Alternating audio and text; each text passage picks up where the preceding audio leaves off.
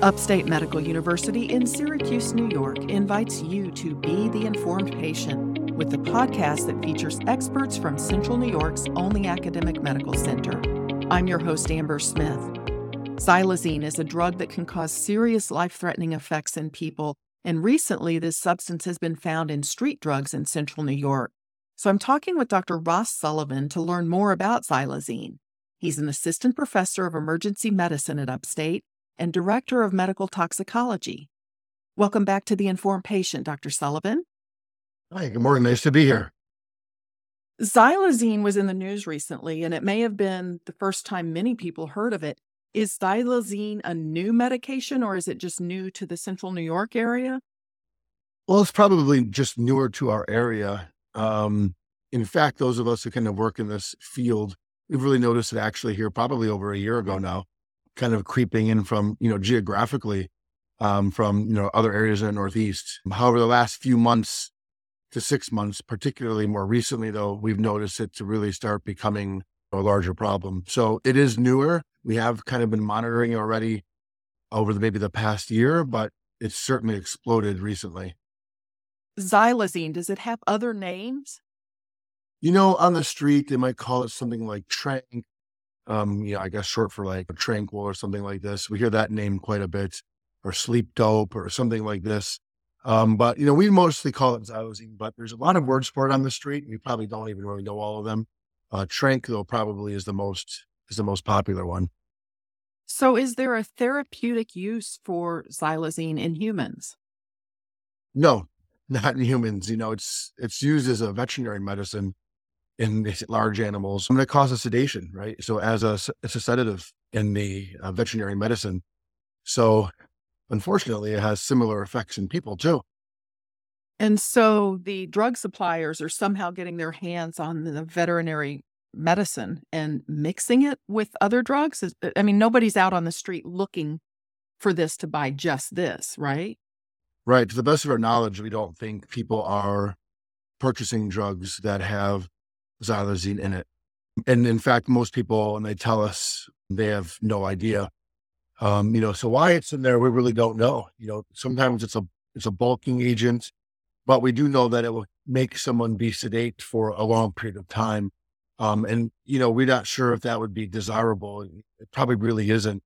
So it is put in there probably unknowingly to the people who use drugs, and which makes our drug supply, which is already unsafe, even more unsafe. Well, I wanted to ask you what it does in the body, and I imagine it depends on how it's ingested, right? So it can be inhaled or injected? Yeah, these things probably can be inhaled or injected, almost like any drug. A lot of the effects we're seeing locally are from people injecting it. But the effects would probably be similar in the human body. And what it does is it causes a profound sleepiness. We say almost coma-like. It's an anesthetic, right? So you'd be sleeping. It lowers your heart rate quite a bit too. It'd be very difficult to arouse. So why it's dangerous is, if you have a really low heart rate, you are in a coma, maybe even slows your breathing. And when you add that to something with fentanyl, which is what this is almost always mixed with, fentanyl, of course, also causes, maybe coma, so to speak, and decreased in no breathing. So when you mix these two things together, what we're having is a real deadly combination. And fentanyl's been a problem. We've talked with you about that in the past as well. That's another illegal drug that's showing up in drugs. People don't expect it to be there, but it is. Yeah, exactly. We're to a point now where, our heroin supply is probably 80% or greater fentanyl, right? So it's almost expected. It is expected. We know it's here. And it's also to a great degree in a lot of other drugs that people are using.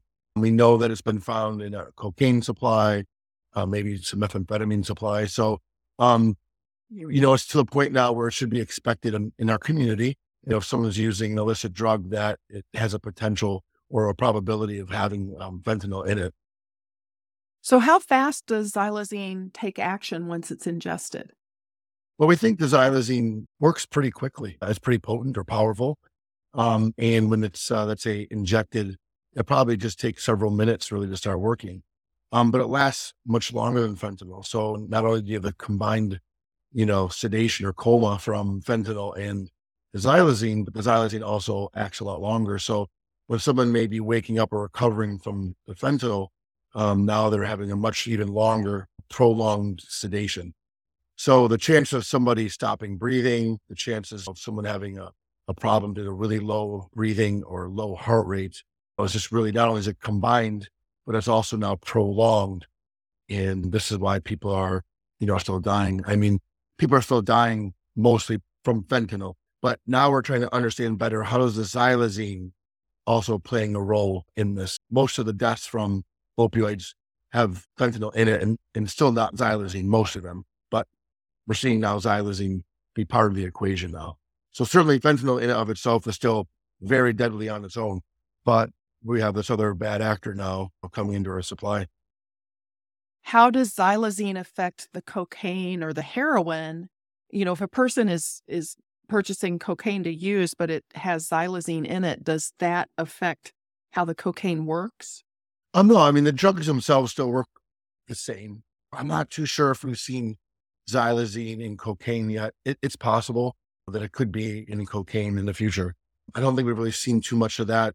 We've seen it really in the heroin and fentanyl. So the heroin and fentanyl, or even the cocaine, theoretically, would all still be working itself the same. But then you have this extra added, drug in it, which is just causing a whole other host of problems. So you have the drug doing its own work, which could be deadly. And then you have another drug doing its work, which also can be deadly. You're listening to Upstate's The Informed Patient Podcast. I'm your host, Amber Smith. My guest is Dr. Ross Sullivan, an emergency physician and director of medical toxicology at Upstate. Can naloxone or Narcan reverse an overdose with xylazine in it? It does not reverse xylazine at all. They're very different drugs. Xylazine is not an opioid. It works completely differently. But the big message we tell everyone is to keep giving the naloxone and Narcan, because it's still in the fentanyl. You still have to reverse the fentanyl portion of an overdose. Because remember, like I said a little bit before, fentanyl is still the deadly or deadliest illicit drug in our area. And since we know the xylazine is predominantly or only mixed right with fentanyl, you still have to give it to take the fentanyl away. And you might give it, and someone might not look like they're waking up, but maybe they're breathing again. And so when people are saying things like, well, the naloxone's not working, it is most likely working, but you'll still be sleeping from the xylazine. So that's why we say, look at the breathing if you can. I know not everyone's trained to do this, but if someone's breathing again, their chest going up and down, that's what you need. I mean, they might not wake up. They won't wake up if there's xylazine in it, but they'll probably start breathing again because you'll block the fentanyl with the Narcan. So it's still very important to still give. So if you can get them breathing again or feel secure that they are breathing, then maybe that will be what helps save them. Absolutely. Yep. That will be most likely what can and will save them. Obviously we want you to call 911 as well. So that's really important for people in the community. If you see this, if you happen to have naloxone with you or Narcan, to spray the bottle in someone's nose, but still call 911. And then they might not wake up because of xylazine. So call 911, use Narcan if you've got it. Anything else that a person should do if they come upon someone who's overdosed? There's no way to really know what they've overdosed on. Oh, there's really no way. Those are the two most important things, really. I mean, you could advocate for rescue breathing, but that's if you're comfortable. I understand not doing that. Rolling people on their side sometimes is important because, we don't want people to maybe vomit and choke on their vomit, which is also a big problem. But the main thing is call 911, give them the naloxone and Narcan, and let the 911 people who are trained come and take it from there. Those two things are the most important things. Is there any way to tell ahead of time if you purchase an illegal drug? Can you tell whether it has xylazine or fentanyl in it? Well, we're really not there yet in terms of xylazine. There are some point of care, or I should say test strip that's being developed or is in early use in some parts in the country. I'm not aware of us having necessarily that capability locally yet. Certainly we don't at Upstate Hospital or the local addiction treatment centers. We don't have access to these xylazine test strips. What we do have access to in our community, though, are fentanyl test strips. And those are really important because, again, there's a whole host of people that are using drugs that are not heroin. So people using methamphetamines and cocaine. that don't want to be using fentanyl. And test strips are very important for those patients. They can get them a certain program for the county. The Upstate Bridge Clinic has them. Helio Health has them. I'm sure others do as well. But that's a real important tool that we have locally as well. Can you talk about the longer term complications from xylazine? I've heard about skin ulcers and abscesses. Yeah, the real long term, we probably don't even know yet, but absolutely one of the things we're seeing are these skin wounds, or I should say tissue wounds. It goes through the skin, right? It actually can go down into the tissue and sometimes down to the bone. It's not just necessarily even an infection. We use the word necrosis, which just really means tissue breakdown, right? And it's not necessarily even due to an infection. Infection might be part of it, but there's something about this drug, or maybe, whatever it's in, that's causing damage locally right to the tissue where the people are injecting. And over some time, they develop a very aggressive wound that's difficult to treat. It's difficult to treat wounds. I mean, think of maybe a little cut sometimes that you say, oh man, it's taking a long time to heal. These can be this large, the size of a baseball or like the palm of someone's hand or larger, on someone's arm, on their legs, or anywhere really. It's terrible, right? And the people who are using these don't want these, right? Of course, they don't, then these wounds cause terrible complications and infections and a lot of other problems.